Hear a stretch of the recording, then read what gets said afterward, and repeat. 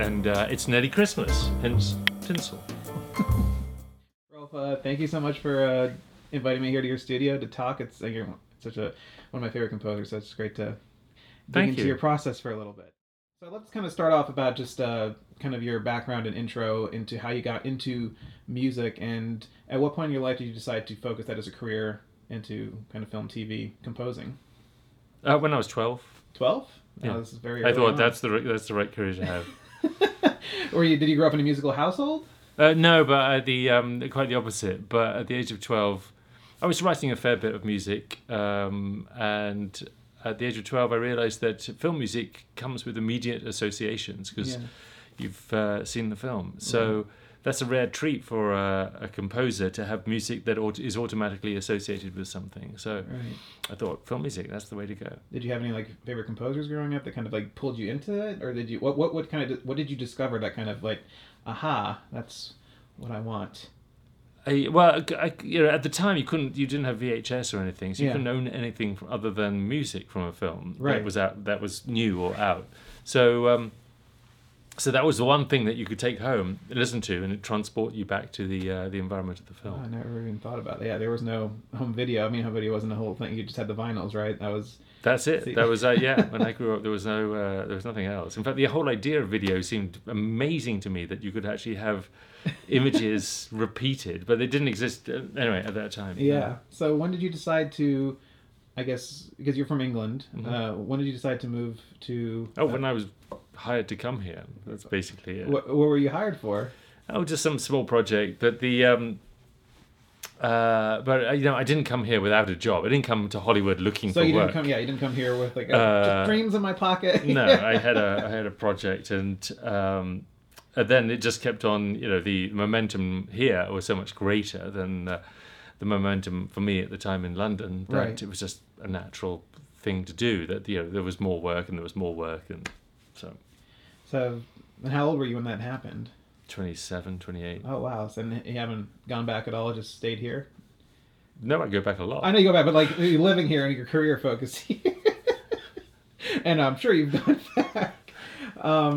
So early on, some of the first things in your filmography, which I thought was very interesting, which are, hopefully we were allowed, you want to talk about it, are the movies, the Inside Out movies that are on your, so they're softcore kind of Playboy, right? No, I wouldn't even call them softcore. I mean, they're not really. They're just tales of the unexpected. They often have a little bit of nudity in them, but not all of them do. And that was an early thing. That's how I met Alexander Payne, Richard Shepard, Bernard Rose, Nigel Dick, a whole bunch of directors. All the directors you kind of focused and created collaborations with. You guys all did these Inside Out quite a movies. few. Wally Pfister used to shoot that, and Wally Pfister, became Chris Nolan's go-to guy. Yeah, that's so amazing. So when you first were working with these directors, I mean, at the time you didn't know you were going to have kind of a budding, or did you know? Did you feel connections to these guys that were like, okay, we?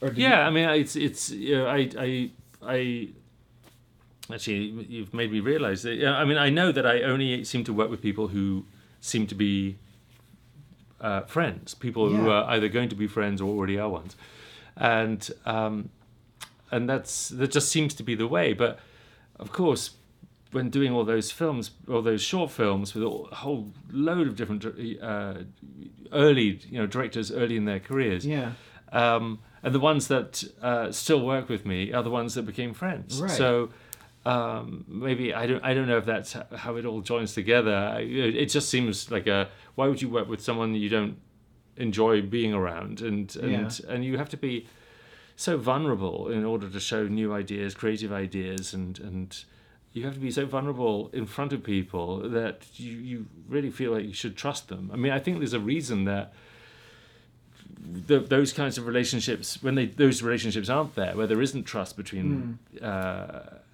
director and composer, the music's pretty average. Yeah, absolutely, for sure. So what were the first things that you kind of learned about the industry when you started working here, and kind of what were the first lessons that were maybe hard lessons to learn that you wish you've known? Well, in Britain, a handshake deal had been all you ever needed. You trusted a handshake deal. Coming to Hollywood, I was quite early on screwed over by an English producer. Really? And so it wasn't. It's not that Americans were bad. It was that Hollywood was bad. is somewhere where if you don't have it in ink, you don't have it at all. Yeah. And no matter what someone says about, don't worry, we'll take care of you. Probably not. So let's focus on some of the directors that you worked with that you started off your career working with, and Alexander Payne being a big one. You have Downsizing coming out this month. So talk about working with Alexander. How has that relationship evolved from doing Inside Out and now all the way now to Downsizing? Is it almost like a marriage? Do you have a shorthand? I mean, is it? It's nothing like a marriage. There's a lot of things that don't exist in our relationship, which I would imagine exists in most people's marriages. We have a very good rapport. Yeah. I mean, that's, rapport is very much what my, relationships with all directors is based on. And Right. so that doesn't mean it's the same on every film. We have very different approaches. We have very different kinds of discussions on different films. And I think there's also very different sets of expectations about what, it was funny. I remember on About Schmidt, Alexander saying, this is not, I realize this is, it's not normal for you to be emotional, but this needs to be emotional music. And I'm going, what are you talking about? I'm emotional in most films, just not yours. And but I've had the same. I remember talking to Jason Reitman and him saying, you don't normally do big sounding sweeping scores, do you? And I go, quite often I do, yeah. Just that's not what you want, but for other people, absolutely. So, but yeah. So the discussions with Alexander, it depends on the film. I mean, Has it gotten easier because you know him better, or is it harder when you know him better because it's harder to find something new that you haven't done before? It's not easier, but but there's a real comfort in the amount of trust, and also he gives a very good canvas to do music on. I mean, he really values music. He values melody. Yeah. And he wants it. He wants to hear it. He wants me to experiment and explore it. And so we do. It's much more experimental with Alexander because I don't know what he's going to respond to, and he wants to hear a lot of things before he makes his decisions. But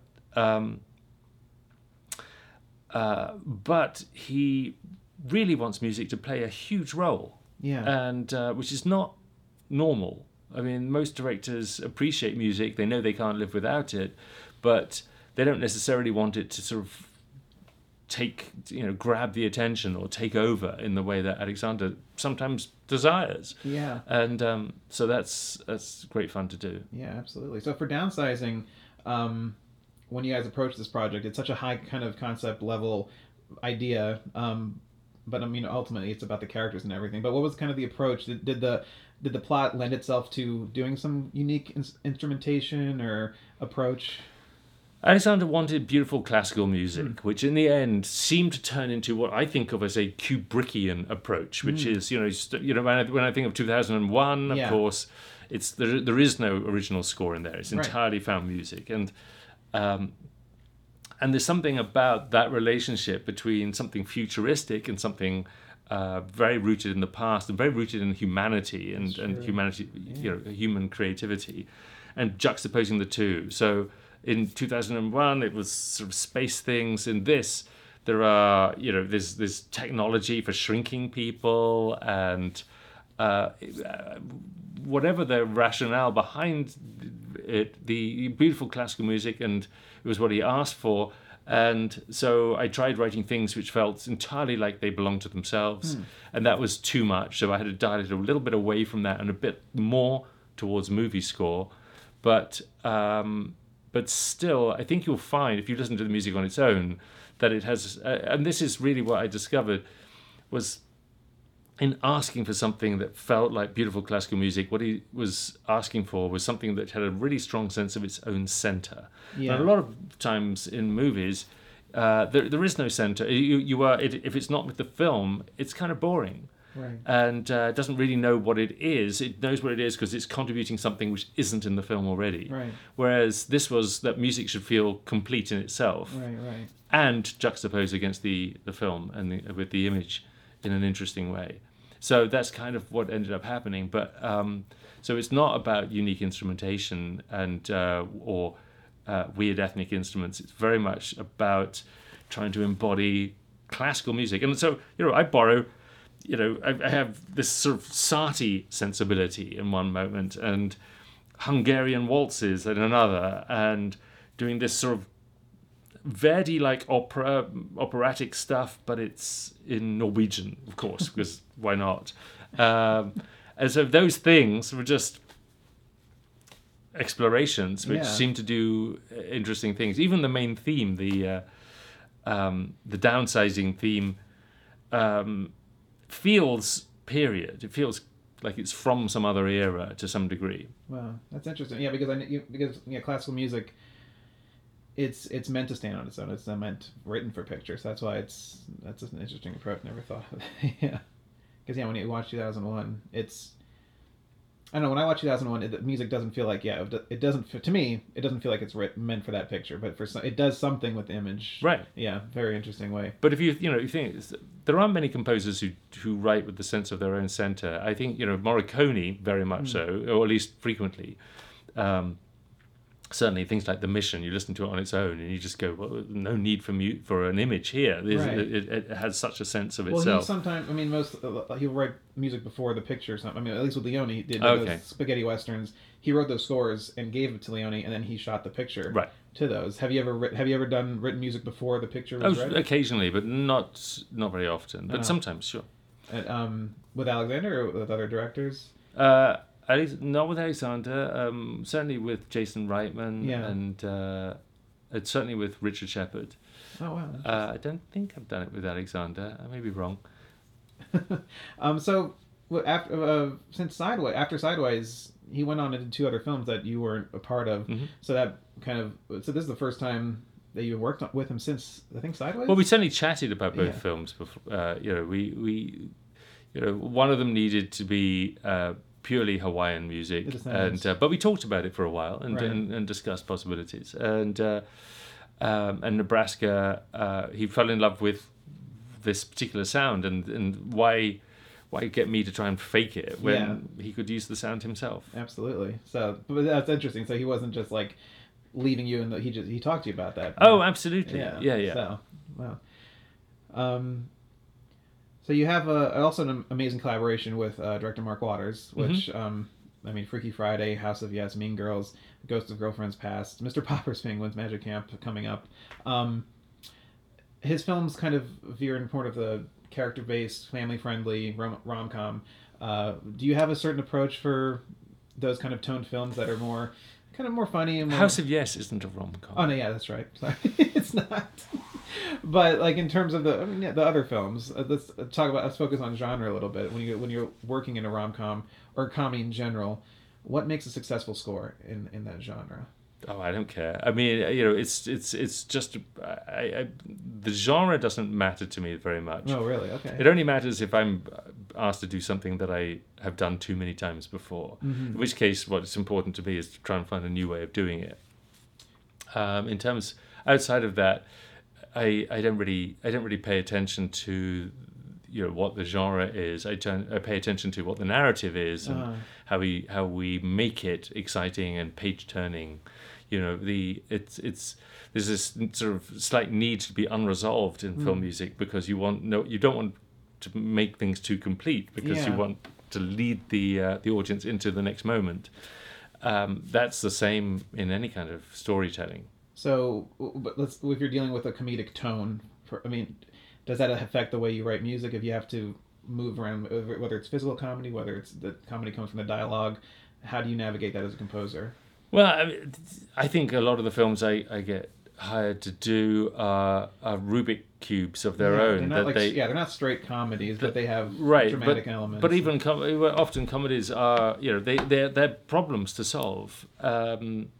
So I think that's always, I enjoy that part of it actually, is trying to figure out how you're going to provide the energy and emotion that the director's asked for without trampling on the things that are already working. And quite often, especially if things are funny, it's very difficult to.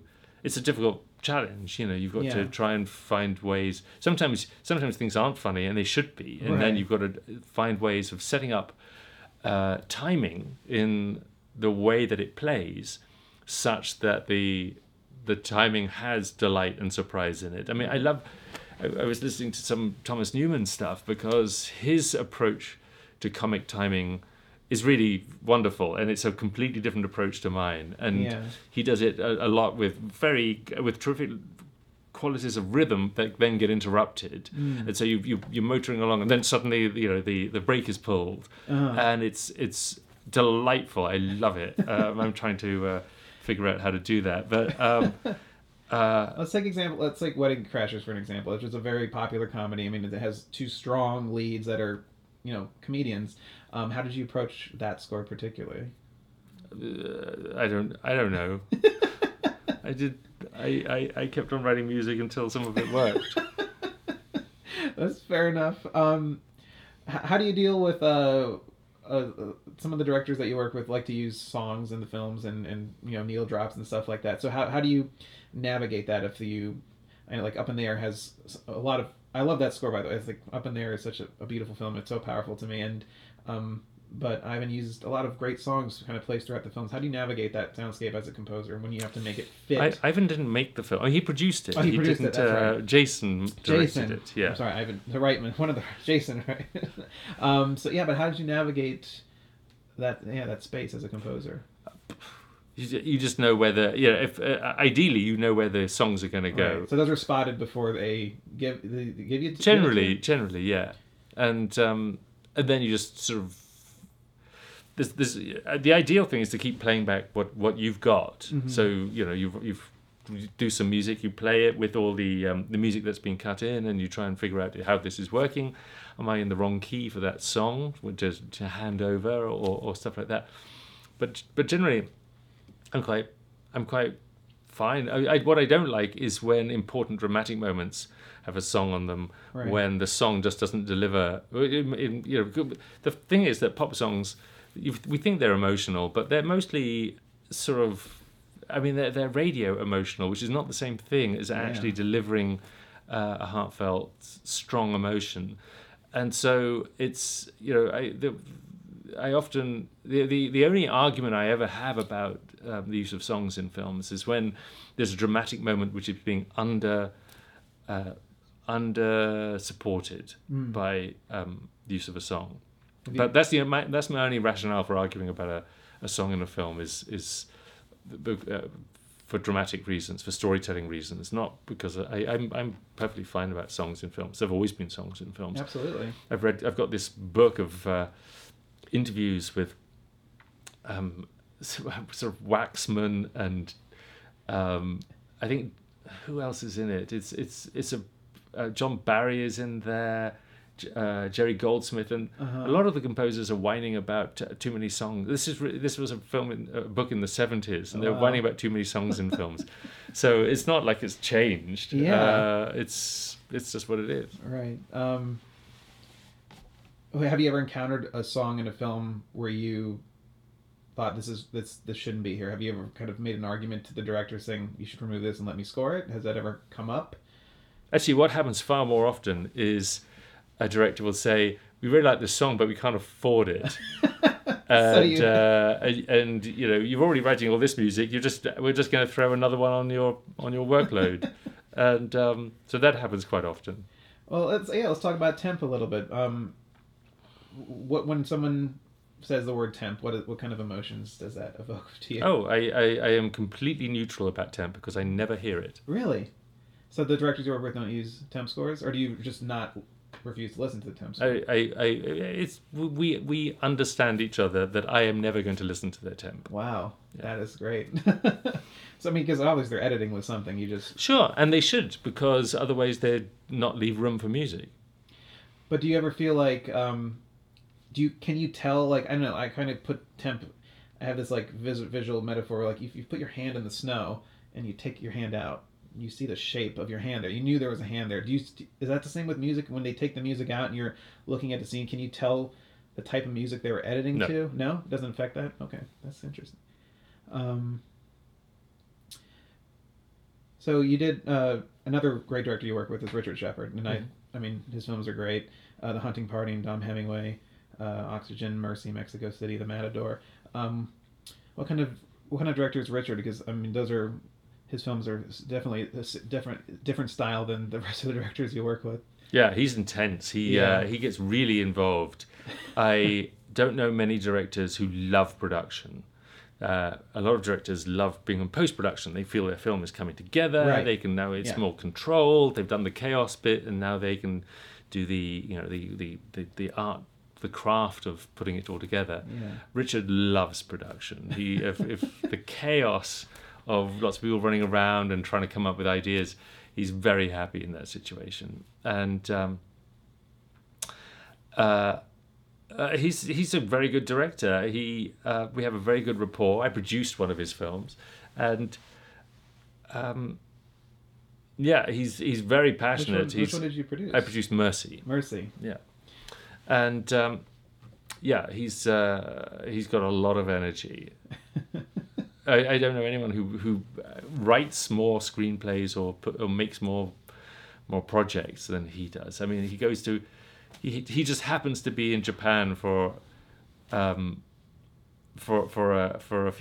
couple of weeks, not involved in a production that his partner is involved in, and then thinks, why am I in Japan not making something? And suddenly he makes Tokyo Project, which is this gorgeous short film. Yeah.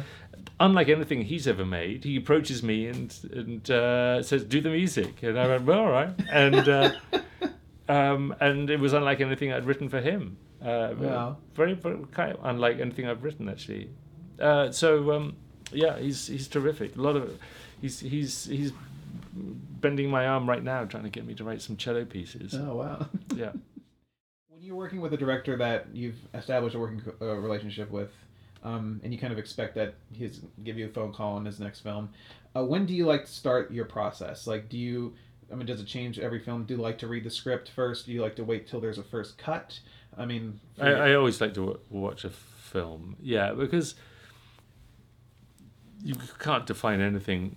I mean, like you can't plot solutions to problems which you haven't seen, and a film is full of problems and the desire for solutions, and so a script isn't going to give you anything. And on top of which, the photography changes the kind of way you can score it. You can't do a big epic score for something which is shot entirely intimately, right? And you don't necessarily know what that's going to be like when you look at a script. So I have to look at a cut. Do you never read? Do you read the script at all? Oh, sure. Yeah, but it doesn't start your creative process at all. No. You've also worked with a few directors that were kind of one-offs, but also great scores. You worked with Grant Heslov for Men Who Stare at Goats, which is such a great movie and just a great score. And you work with, of course, Jason Bateman on Words. And Grant and Jason both come from acting. Is it different? Did you notice any difference working with directors that kind of have an acting background? Did they work differently? Did they treat music differently? Or does it no. not? No? Just the same? Well, talk about the approach for Bad Words, because I thought it was another great score.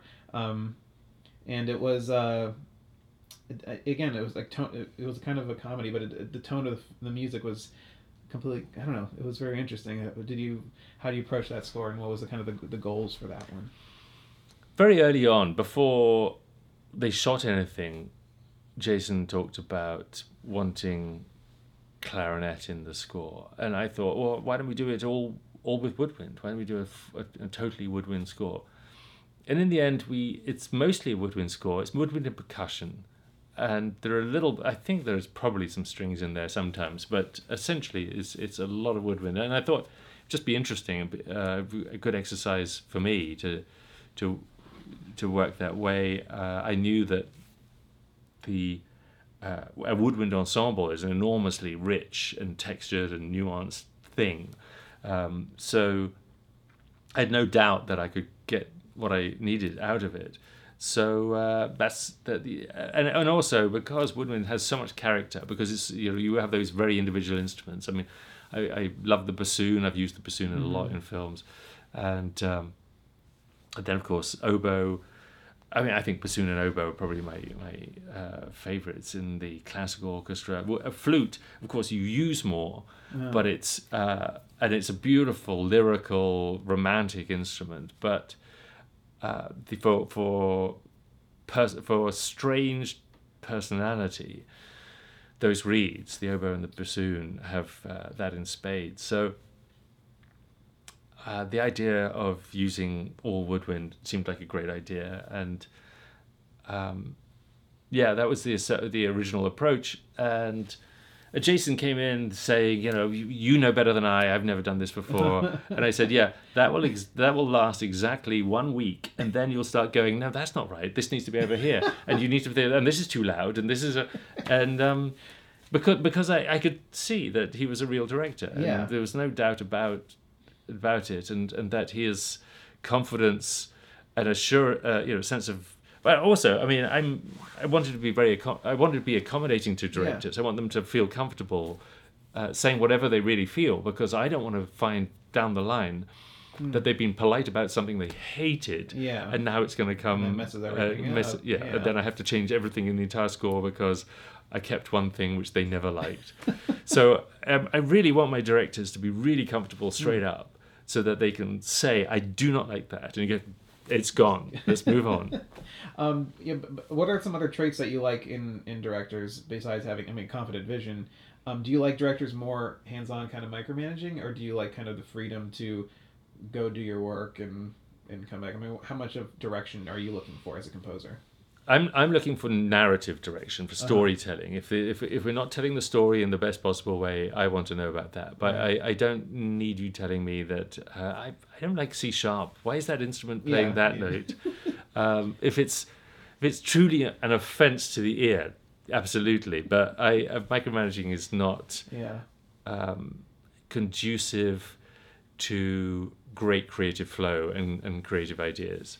So it's best to frame the ideas in terms of narrative, in terms of energy, and then certain directors absolutely do that. They don't care how you get there. They tell you what there looks like. And if I say, I want to do it all with a Chinese opera orchestra, and they certain directors will say, if you can get where I want you to go with those instruments, that's fine by me. And so I like that, because I can set myself interesting sort of challenges and find interesting languages to use. But it has to, of course, accord with the language that the universal understanding of what music and emotion and energy is. Do you like to experiment and try to find It seems like you really like to find different routes to get to. But I get bored easily. Yeah. So, when I did Rain Over Me, it was going to be another. It's at first it sounded like I was going to be another sort of pizzicatathon, and lots of clunk clunk clunk clunk clunk clunk clunk clunk. And I went, no, let's not do that. Let's do reggae, and see if reggae can be funny. Or it's not real reggae, but I mean it's a reggae approach, and because I think that offbeat thing is interesting. So that's what we did, and it sounded great. Wow. So it was nice to discover a different language for doing the same job. Yeah. I mean, do you have a certain, I guess, region around the world where the music really speaks to you, like in terms of like melody or like whether it's... Well, I really like South American classical music. That always seems, of all the different versions of orchestral music, there's a life and an energy and a rhythmic quality to South American classical or orchestral music that very comfortable fit with me. Have you incorporated that into any of your scores? Oh, sure. I'm sure I have in bits. In fact, if you think about it, I think a lot of the great Western scores were infused with that. Yeah, absolutely. From the Magnificent Seven and all that kind of stuff. I mean, that is that's a Latin orchestral sound. Yeah, absolutely. Another director that you worked with, I know I'm focusing on a lot of the directors you work with, but you worked with Paul Greengrass on one film, right? No. No, that was The Theory of Flight. That wasn't on. I did work on The Theory of Flight, but Paul Greengrass was not involved at the point I worked on it. Oh, okay. So you didn't get to interact because I've heard that he's a very strict director with music. But kind of looking at the industry as a whole from when you started your career into now, how have things changed for the better, and how have things changed for the worse? Have you noticed any trends that you like? This is amazing for the film industry, and are there things like I wish this would be different? In terms of the film industry, Yeah, I was just working in the film industry, the music industry, kind of where you're working in your space in your career. I have this idea that there was a time when I worked on locked pictures, and then that stopped being the case, and I was always working on an unlocked picture. But so that just means that when the technology became faster for editing, they wanted everything quicker, and that included the music. And so it used to be that I would get a locked picture, meaning they'd stopped editing, and the music could be written to fit, and I wouldn't have to spend half my life trying to catch up with a different version of the film. Different picture edit, yeah. Right, but most of the time now they involve me about halfway through the edit, which means that the picture is going to change a lot, and that ends up being weeks of re-editing music that was already written to fit the new picture. So that's boring. I mean, it's just burdensome. I'm fascinated in the sort of curvature of and the sort of plotting the lines of what happens in scoring music, because I remember hearing that when Star Wars first came out, 1977, the synth score had been dominant up to for becoming more and more dominant, and the symphonic score was disappearing, and then Star Wars comes out and symphonic scoring had a huge boost, and suddenly everyone wanted that big sound again. And today I feel like we're in a similar sort of position where there's still big orchestral scoring going on, but there's an awful lot of synth or synth-like work going on. And but I think there's always been a lot of generic film music, and I don't know if this era is really any different to any other, but I look forward to sort of turning a corner and getting melody back into the forefront, for sure. and getting away from a somewhat corporate approach to film music. Yeah. I mean, I know earlier when we were chatting, you mentioned talking to Alan Silvestri, and he is, that is an auteur composer. That's a person who brings in melody and intelligence and nuance and sophistication and a big orchestral sound when it's needed. I think I have an affinity with that approach, and I don't think there are a lot of people doing that. There's a lot of people doing something which is less, just not. I don't think the interesting stuff is very much in the fore at the moment. Absolutely, there is kind of this surge now of film music concerts where we're seeing kind of. I've noticed the trend where a lot of older scores are getting kind of put into the concert form, and people are coming in droves. I mean, to see it. I mean, I think that's a good sign of film music. I don't know, still staying really relevant. So I think it bodes well for the future. Yeah, good.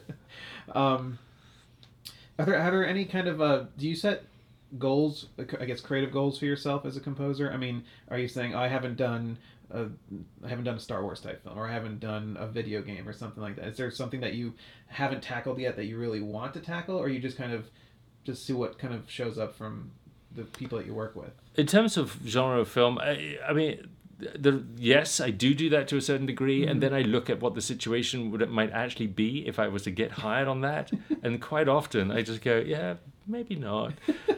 It's one thing to be, but it's simply because, if I got hired to do, well, I've talked about this before. I would love to do an action film. Yeah. Action films currently do not want personality in the score. Right.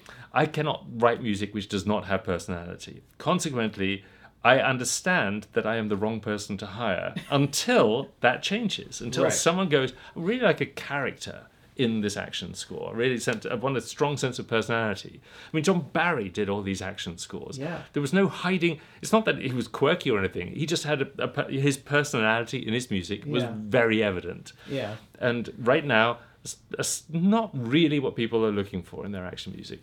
So I would love to do an action film when they are ready to have a sense of the composer in there, rather than just a lot of speed.